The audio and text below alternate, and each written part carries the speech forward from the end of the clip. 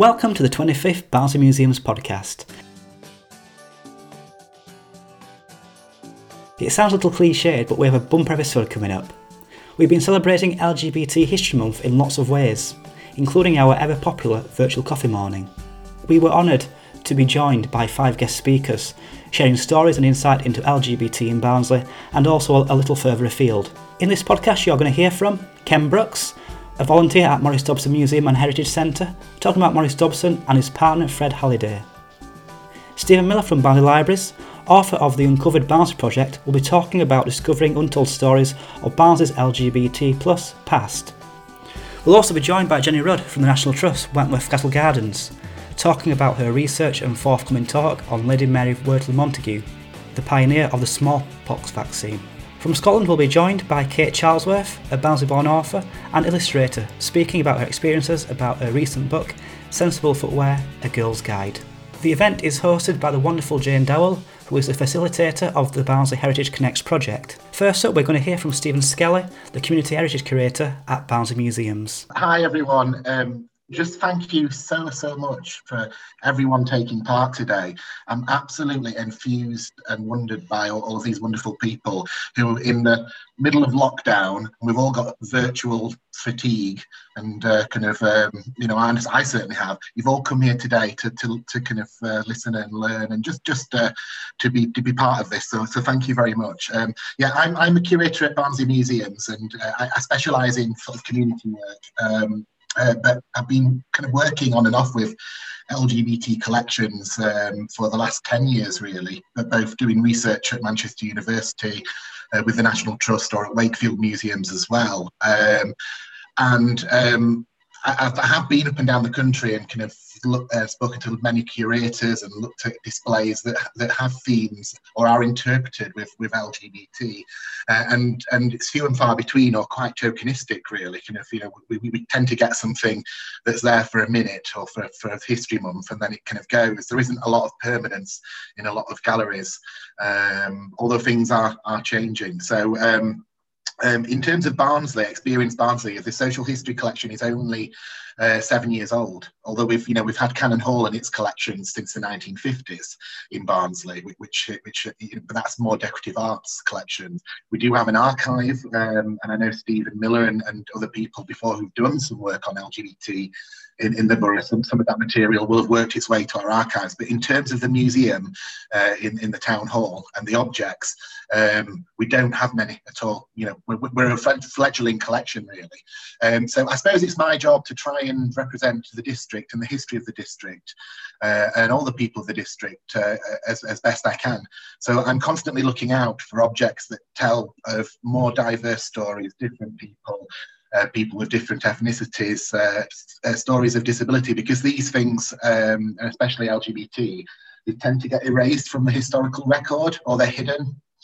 You have to do a bit of digging. You have to read between the lines. Certainly, so it's a lot of work in finding older objects and older stories. But equally, I'm collecting in the here and now as well. So I'm collecting things from people, like Roblox is the new thing, isn't it? I really want a kind of Minecraft or some Roblox Lego for the collection, because that's the new craze. So we're collecting the here and now, so that and I see as being the repository of Barnsley's memory box. So my main call out to everyone in this group now who has a link to Barnsley, be it in the past or present, please do email Jane and pass on your details to me if you have anything, from a postcard to a shoe to a pair of glasses, whatever it is that you might want to donate to the museum that might have in some way a link to LGBT, because I do want at some stage for us to have a fantastic, big, inclusive exhibition and more LGBT stories woven into the natural tapestry of our social history displays. So nothing tokenistic, and things that aren't always interpreted as LGBT, but they have that story there as well when we do want to pull out that aspect of history, because it is important that, certainly for me, when I was growing up, if I went into a museum and I saw some stories from LGBT people, that would have made me feel more welcome in society. So it's important. So please do send your stuff in. I need it. Okay, that's me. Thank you very much. So Obviously, if anybody wants details, Stephen is quite easy to contact and easy to track down. But if anybody wants details, you all have got my email. Well, it's the Barnsley Heritage Connect email address. So that's probably the best starting point, would you say, Stephen? So that we can take that forward, and I can collate any responses and people with suggestions. Lovely, thank you for that. That's really, really good and really interesting and positive. So, right, it's time for Ken to talk to us now. So, Ken, absolute expert on Morris and his legacy. So, Ken, I know that you are a fantastic talker. You've always got lots to say. But your 5 minutes starts now. Tell me when to stop. I'm going to go like that. Yeah. Go like that. So it's nice. Does anybody know a good hairdresser? What can we say about Morris? Darfield's answer to Noel Coward. He was born in 1912, a bit before my time. I remember him coming back to Darfield after his being in the services in the army and in working in hotels as a waiter on the south coast, big hotels, Torquay, Paynton, and latterly in Filey. Came back when he gained the tenancy of the local off licence, 1956. I was a young lad then, and Darfield Empire, the local picture place, were across the road, which closed on the 30th of December 1956. And we'd go to the pictures and call in the shop for ice cream or a Coca-Cola. And the tennis club, again, were across the road from the museum. And we did the same. And Morris, nice fella, except he were a bit sharp. You'd got to be very careful. He dealt with the problems because he did have one or two minor problems, but he dealt with them. He was a boxer in the army. He'd done 19 years in the forces, so he could handle himself. The police station were only 3 doors away, and he never bothered the police. He dealt with it. Now, you could fall out with Morris in the shop, but Fred, he was a different kettle of fish altogether. What a lovely man Fred was. Even when Fred passed on in 1988, Morris kept his ashes on the mantelpiece, and he fell out with them. So he put them in a cupboard underneath until he fell back in with him, and then he'd put them back on. They're both now, Morris passed on in 1990, and both their ashes are now scattered in Darfield churchyard. And we are raising funds just now to have a memorial headstone erected close by where we know they are to commemorate both Morris and Fred. So the museum, it's the oldest residential property in Darfield where Morris and Fred lived. They were able to purchase it in 1971 for £900. Beautiful property. But when we took over, 1994, it was derelict. It had been empty for 4 years. And it were all concrete rendered. It were painted black and white. Everything were wrong about the place. But Geoffrey Hutchinson and 6 more chaps set about it and produced a beautiful museum. I think it's the best small museum in England. I'm the guide there if anybody comes. And if you remember, I read you the poem. It was my 100th poem. Ben, can I ask you something? Yeah. Yeah, so thank you very much for that. What do you think, what would Maurice and Fred think to the museum now? What would be their reaction to it? Would they be favourable, do you think? Fred wouldn't be, Fred would be 50-50, but Mm. Maurice, he would be delighted. It's exactly what Maurice wanted. Yeah. Well, There is the Maurice Dobson room where Maurice's artifacts fill it. And that's the first room after the shop. That's the first room that you go into. The room is upstairs. So I think Fred would be excited as well. But Fred, a lovely man, he was very quiet, kept himself to himself. And so you don't know really what Fred would be thinking. But it'd be nice thoughts, I'm sure. Brilliant. That is so good. I'm sure that people have got questions about Maurice and Fred. So we will be taking questions at the end, Ken. So get ready for that. Yeah, is that okay? Yeah. Your 5 minutes are up. Right. So I'd like to introduce Stephen Miller next. Stephen, when I looked at your Uncovered film on YouTube, to prepare really and to explore a little bit more about people's experiences, it actually brought me to tears. I thought it was such a moving film, and it is quite sobering really to see how attitudes have changed in Barnsley in the present day. So I think it would be so interesting to hear a little bit more about your project. So over to you, if you'd like to share with the group, please. Yeah, good morning, everybody. Thanks for inviting me along, firstly. I'll just go for Maurice Dobson for a little bit, just to hang on Maurice for a bit more. When I first came to Barnsley, went to the Maurice Dobson Museum, I assumed he was some kind of Victorian philanthropist that had left his collections and his house, and that was going to be the story. And it was Jeff Hutchinson that was showing me around, and he showed me these photographs of this Maurice Dobson. I'm like, oh, okay, there's more to this story than just a collector here. There's obviously something going on. So we did a project in 2014, an oral history project called Memories of Maurice, where we made a little documentary film.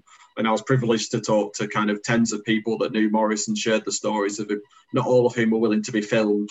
So there's certainly a lot more about him that's on there. I think Ken describing him as a bit sharp is very generous from what I've heard. I'll share the links to that afterwards. And then, yeah, the Uncovered project came about really through working with the Barnsley LGBT Forum. We'd had various conversations in the build-up to the 50th anniversary of the partial decriminalisation of homosexuality in 1967. And the problem was they found they were going into schools talking about LGBT history, but they were just telling the same old stories and they weren't relevant to Barnsley. You know, it was Oscar Wilde, it was Anne Lister, the Stonewall riots. It was the same old stuff that really meant nothing to local people growing up in Barnsley today. So they wanted to do something and find out what was going on here. So yeah, we set about with a group of volunteers and started searching the newspapers.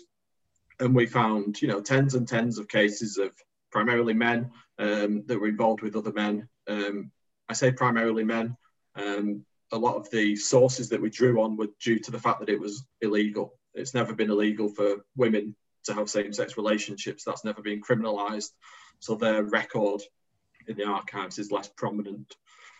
So yeah, we found some fascinating cases right from the very early 1800s, right through the 20th century, up to legalisation. Perhaps the biggest one was one in the 1950s that actually ended up revealing that Barnsley must have had a very large gay subculture at the time. It involved 15 men who were all arrested, taken to court in Leeds.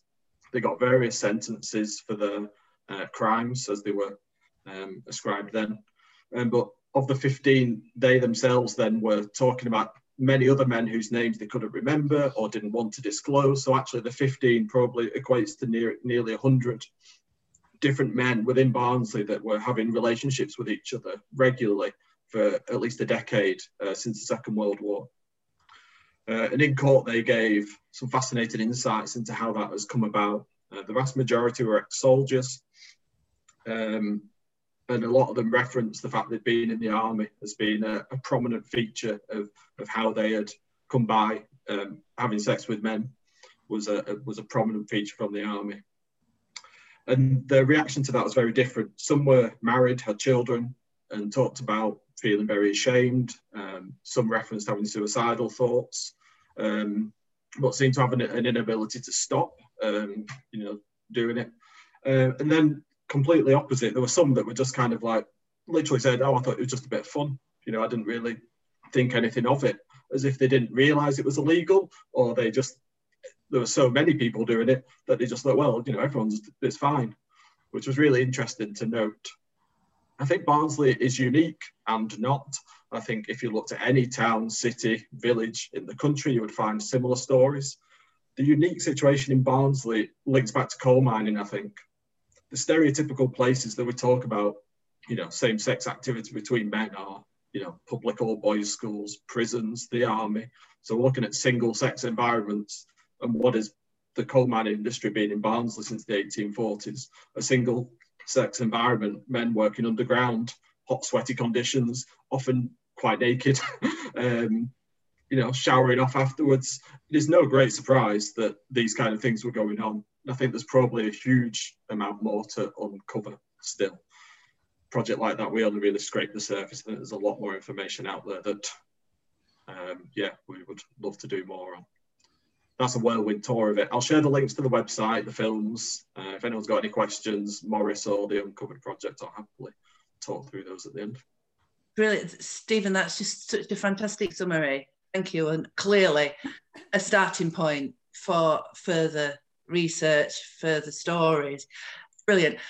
That was just really interesting. I'm sure people's going to have questions on that at the end as well. So thank you for sharing that with us. Jenny Rudd, Jenny, are you there? I am.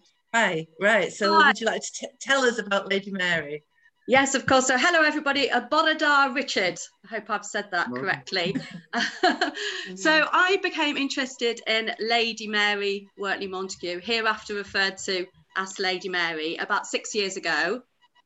Just visiting with my children to Wentworth Castle Gardens, and I was drawn towards the Sun Monument with its fine-looking obelisk and golden globe at the top.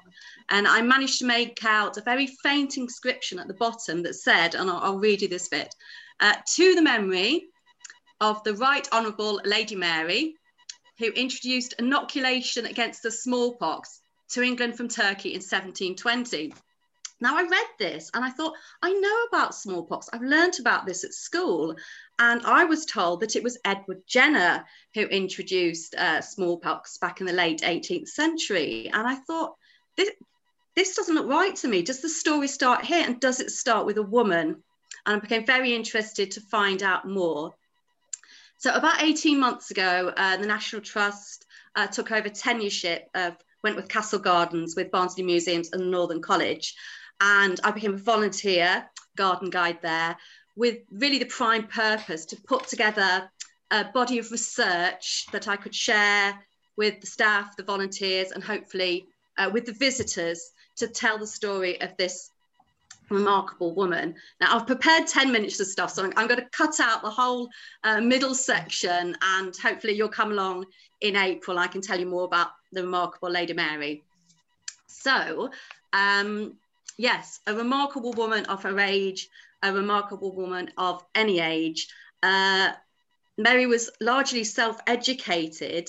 She refused to limit her education to the refinement of the domestic role that 18th century women were expected to occupy. She lived at Thoresby Hall, which is a very grand property in the Dukeries in Nottinghamshire.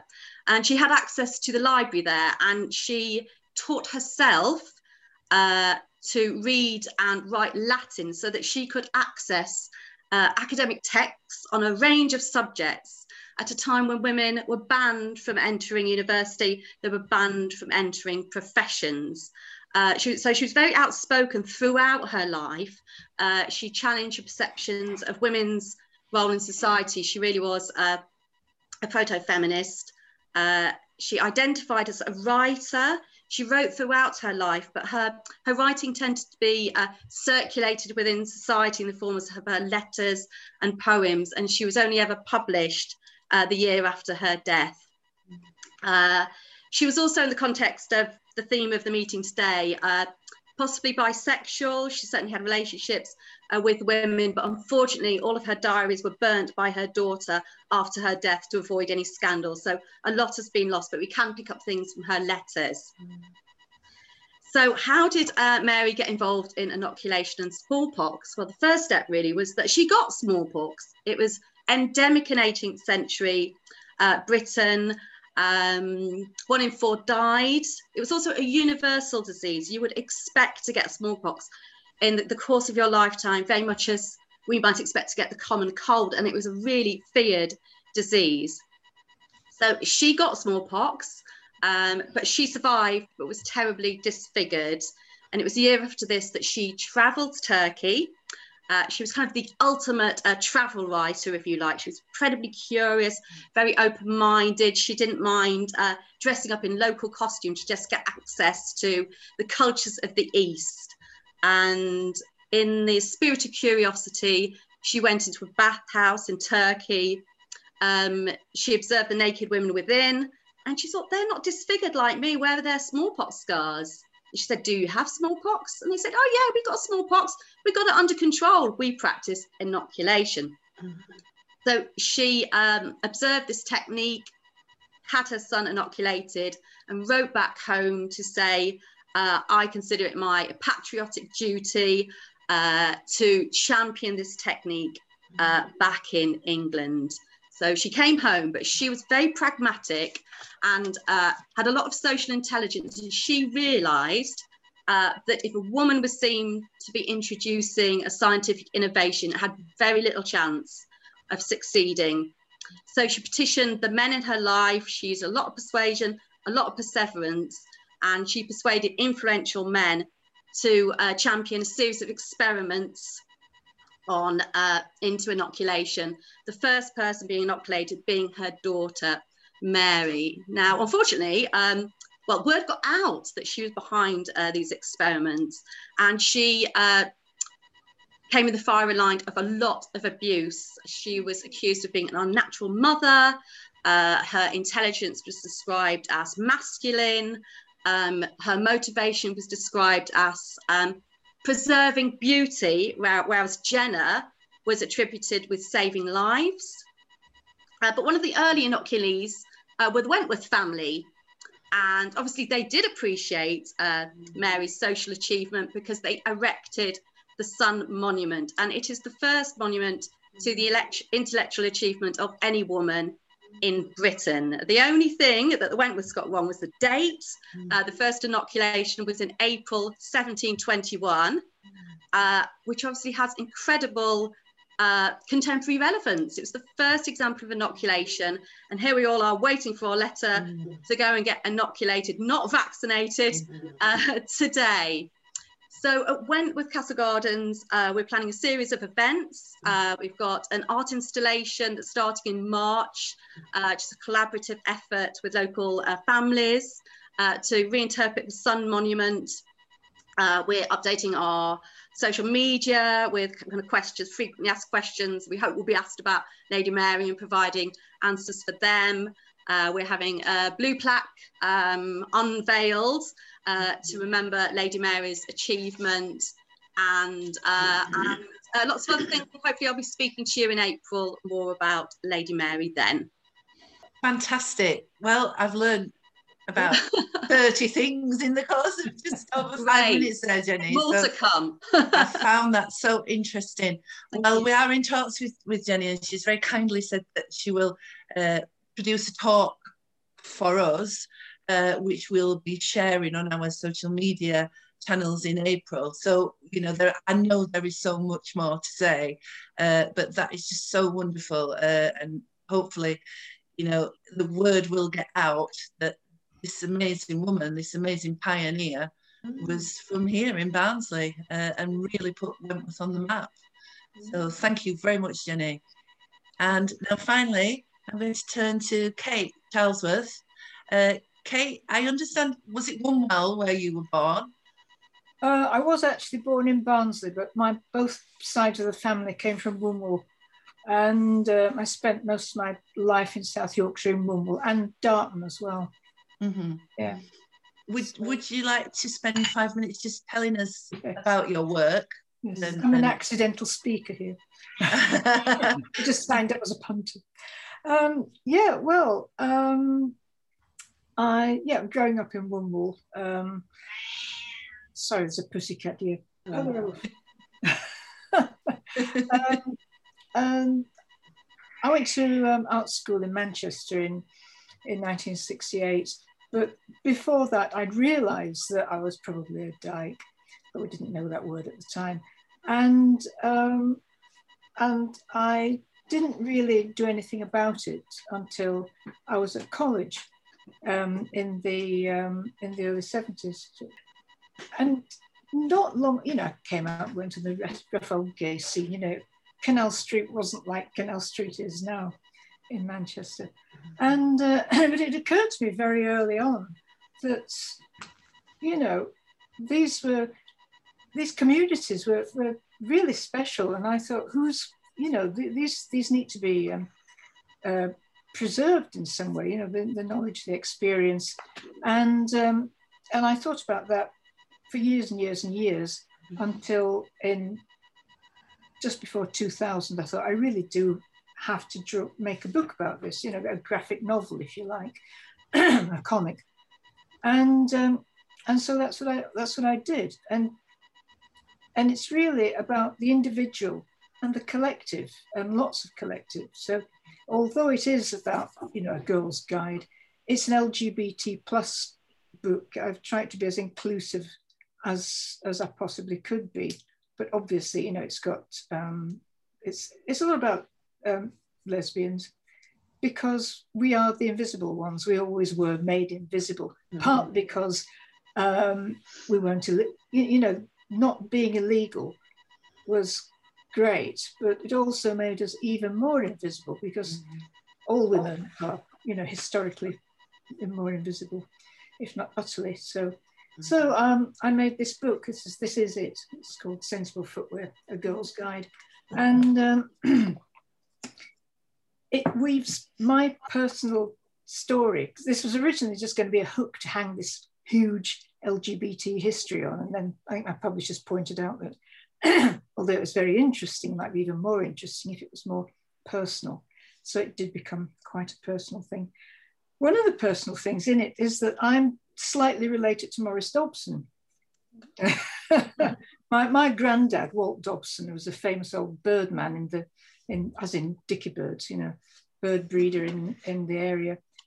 His father married twice. So my granddad, Walt, was from one side of the Dobsons and Maurice was part of the other. And I didn't even know about Maurice until I was around at my grandma's one day and in Wombwell, and my mother said, and she said, Grandma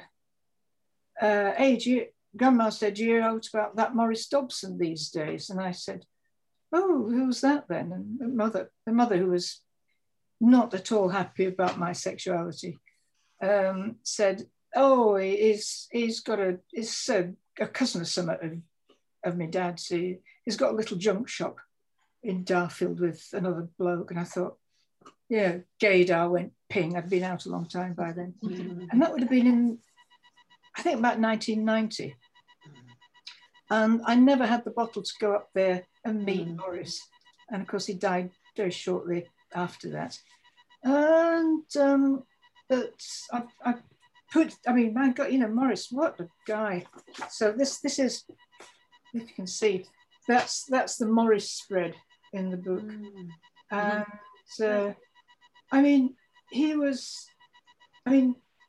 must have been the only person around who'd never heard of Maurice Dobson.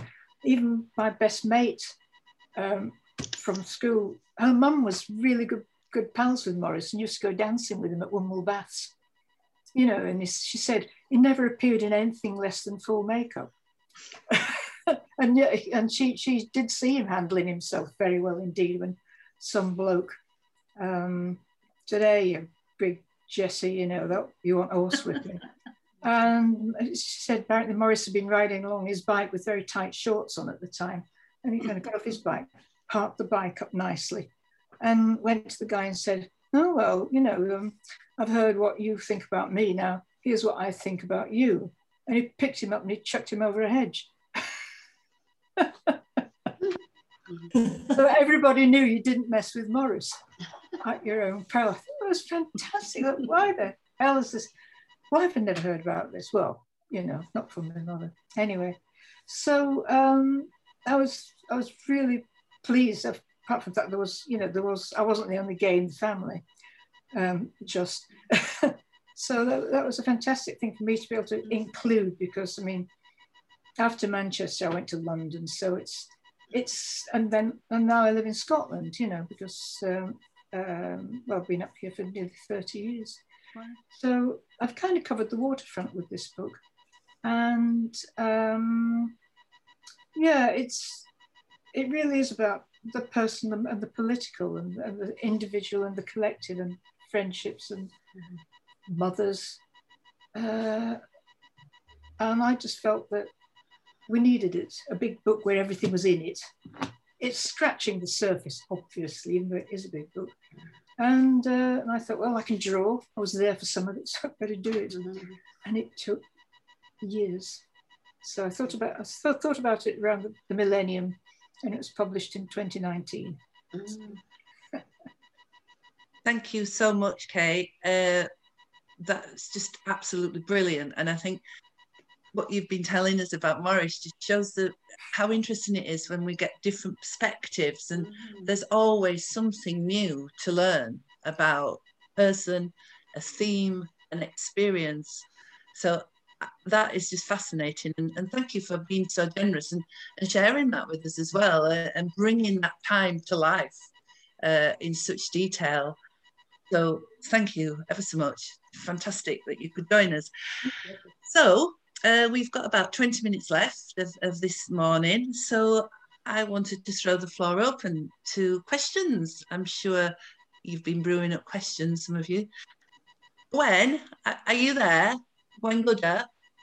Yes, I am, yes. Hello, Gwen. We were so delighted that you could join us. I understand that you were Morris Dobson's nurse. I just wondered if you had got a memory that you would like to share, or an abiding impression that Morris left you with. Yes, I was only a young nurse at the time. I think I just qualified as a staff nurse.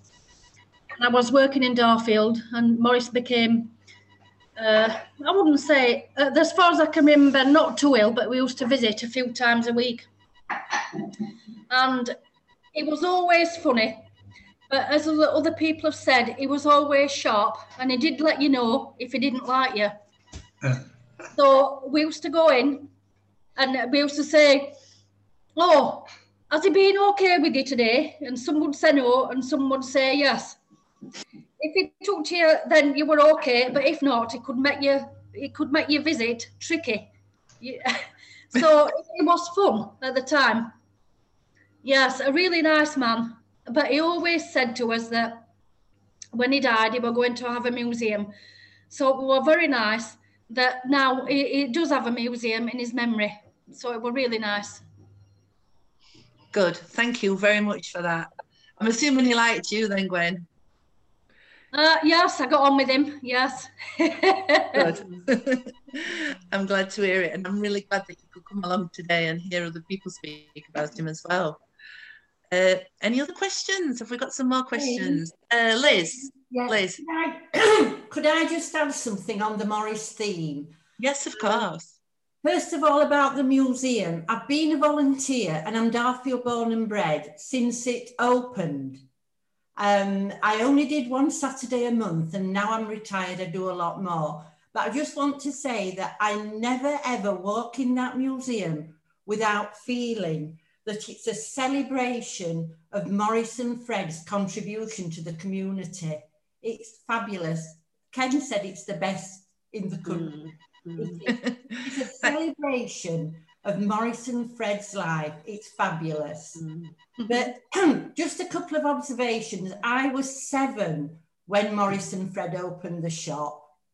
And if Morris was in, as a child, clutching my pocket money, going for sweets, I never once came out of that shop with what I really wanted.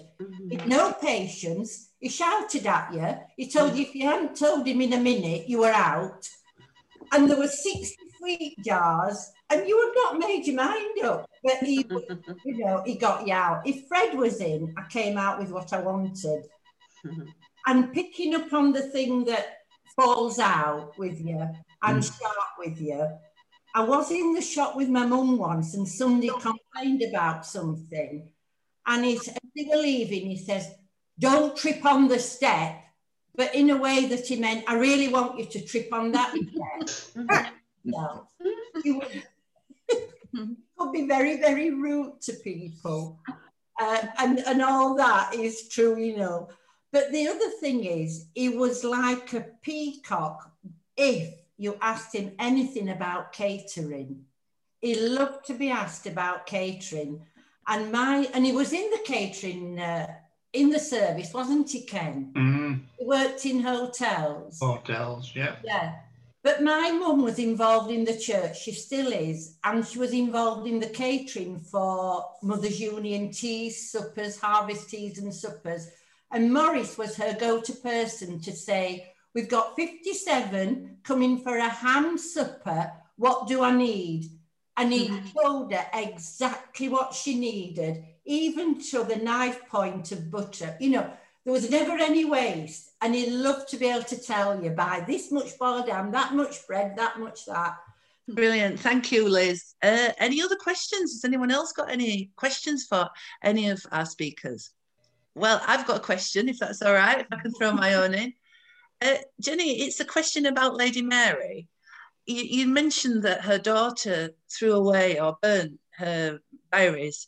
How was Lady Mary's sexuality an open secret in her family? Did people know? Is there evidence to say that people, you know, accepted it or didn't accept it? How was she regarded by the rest of her family?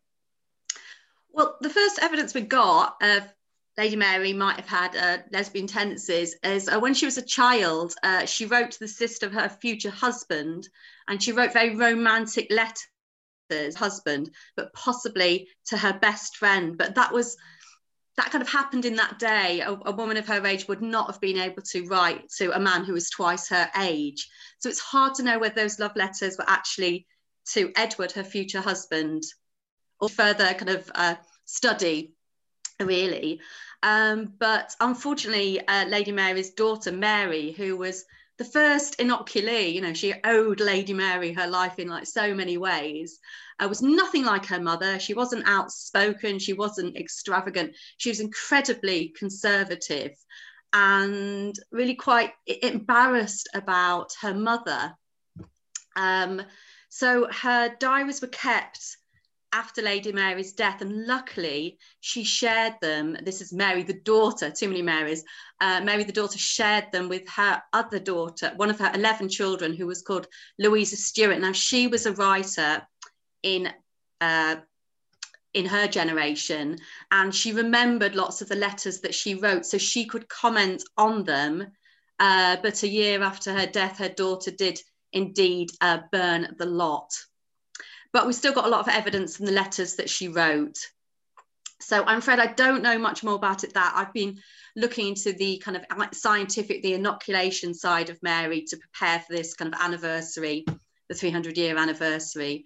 But I will, there's a new book coming out. I really wanted to mention this. Previous to March, there's only been academic books on Lady Mary. But there's a new book that's been published by Pen and Sword Publishing, who are Barnsley publisher, and it's the first book that's been written about Lady Mary for the kind of domestic market, and it's being released at the end of next month. And the title of that book is Lady Mary, Scientist and Feminist. So I'm hoping to find out a lot more about that from that book. So hopefully that'll answer some questions. If I find out any more before I do my talk, I'll share that with you. That's brilliant, Jenny. Thank you. Okay. I'd be really, really interested to see that book, actually. Was it quite easy to, well, not easy, never easy, is it, historical research, but where where did you find all the papers and the material that you used? Were they easy to access, or did they take a little bit of sleuthing to track everything down? Well, a lot of it has come from books, vast academic tomes that I've had to order from America and like sift through. A lot of stuff on the internet. I've also got a reading card for the Wellcome Institute, which is in London. So it's the main medical museum in Britain. Now, unfortunately, a lot of the writings at that time through like the Royal Society and the Royal College of Physicians are in Greek and Latin, because you had to have gone to Oxford or Cambridge and be able to converse and write in Latin or Greek in order to contribute to this magazine, which sometimes it's been really, really difficult to access information. But I'm in correspondence with the writer of this new book, who's called Jo Willett, and she's a multiple BAFTA award-winning dramatist, and her hope is to dramatise Lady Mary's life and to rewrite the history of women in science, because they were there, they're just not recognised. Brilliant. Okay. Well, imagine a drama. Wow. I know. That would just be fantastic. The bathhouse, you know, the turbans, the veils, it's all there. It would be great. Definitely. Does anyone have a question? Because I've got a question for Stephen Miller, if no one's got a question. Shall I ask Stephen? Stephen, in terms of the research for your project, how easy was it to find the stories? Did you get people coming forward? Were people happy, or at least prepared, to talk kind of about family members or people that they knew?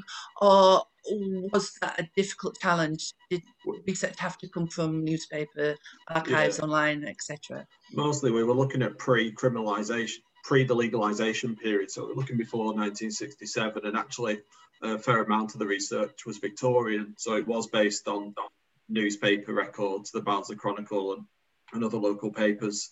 In terms of how easy it is, it's actually quite hard just in how crimes around homosexuality were described in the press.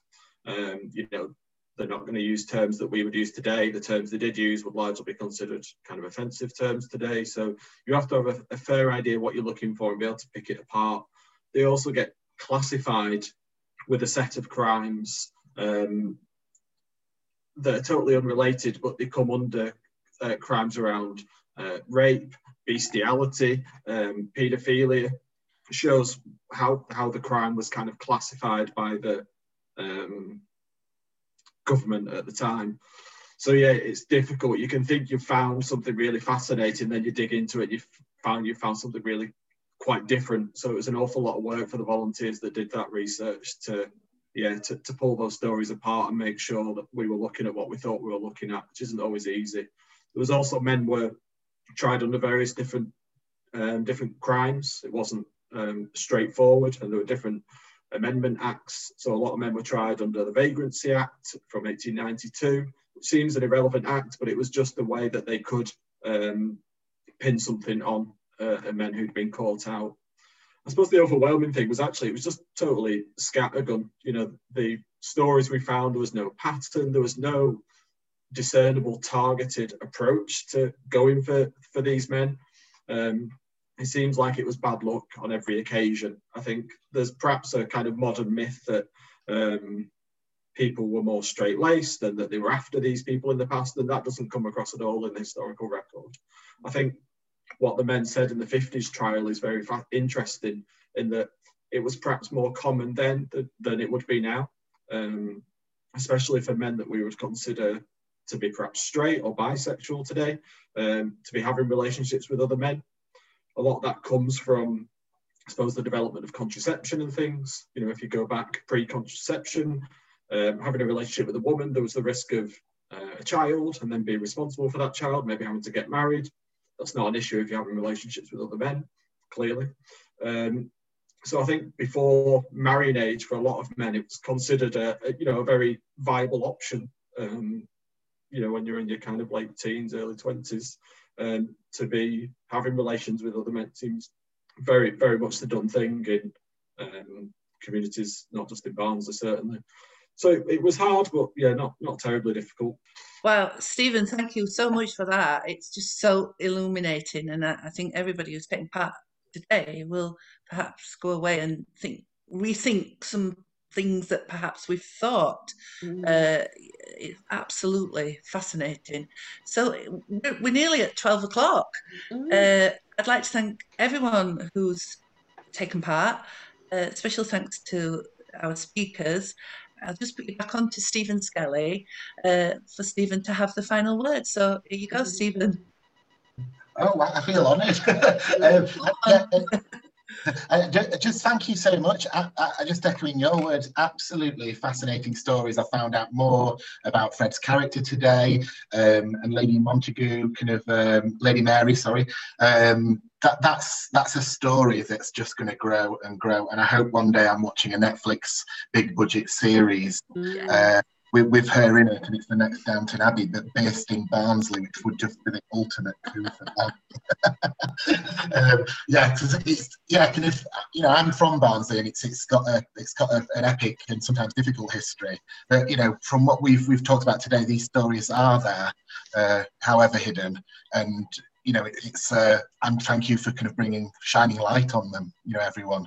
And we'll be doing our best over the next year or two, and I'll be in touch with many of you to start culling and collecting some of those, so that we then have a permanent record through objects and archives and photos kept in the town hall as long as there's a Barnsley.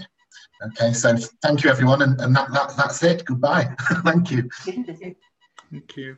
Thank you, everybody. Thank you. Thank you.